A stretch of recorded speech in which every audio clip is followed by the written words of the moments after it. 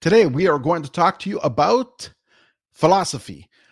Philosophy is the major determining factor of how our life works out. We form habits and routines based on the philosophy we believe in.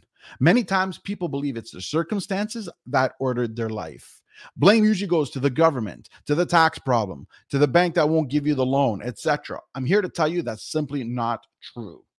The issue becomes not what you can't control, but what you can control and your mindset.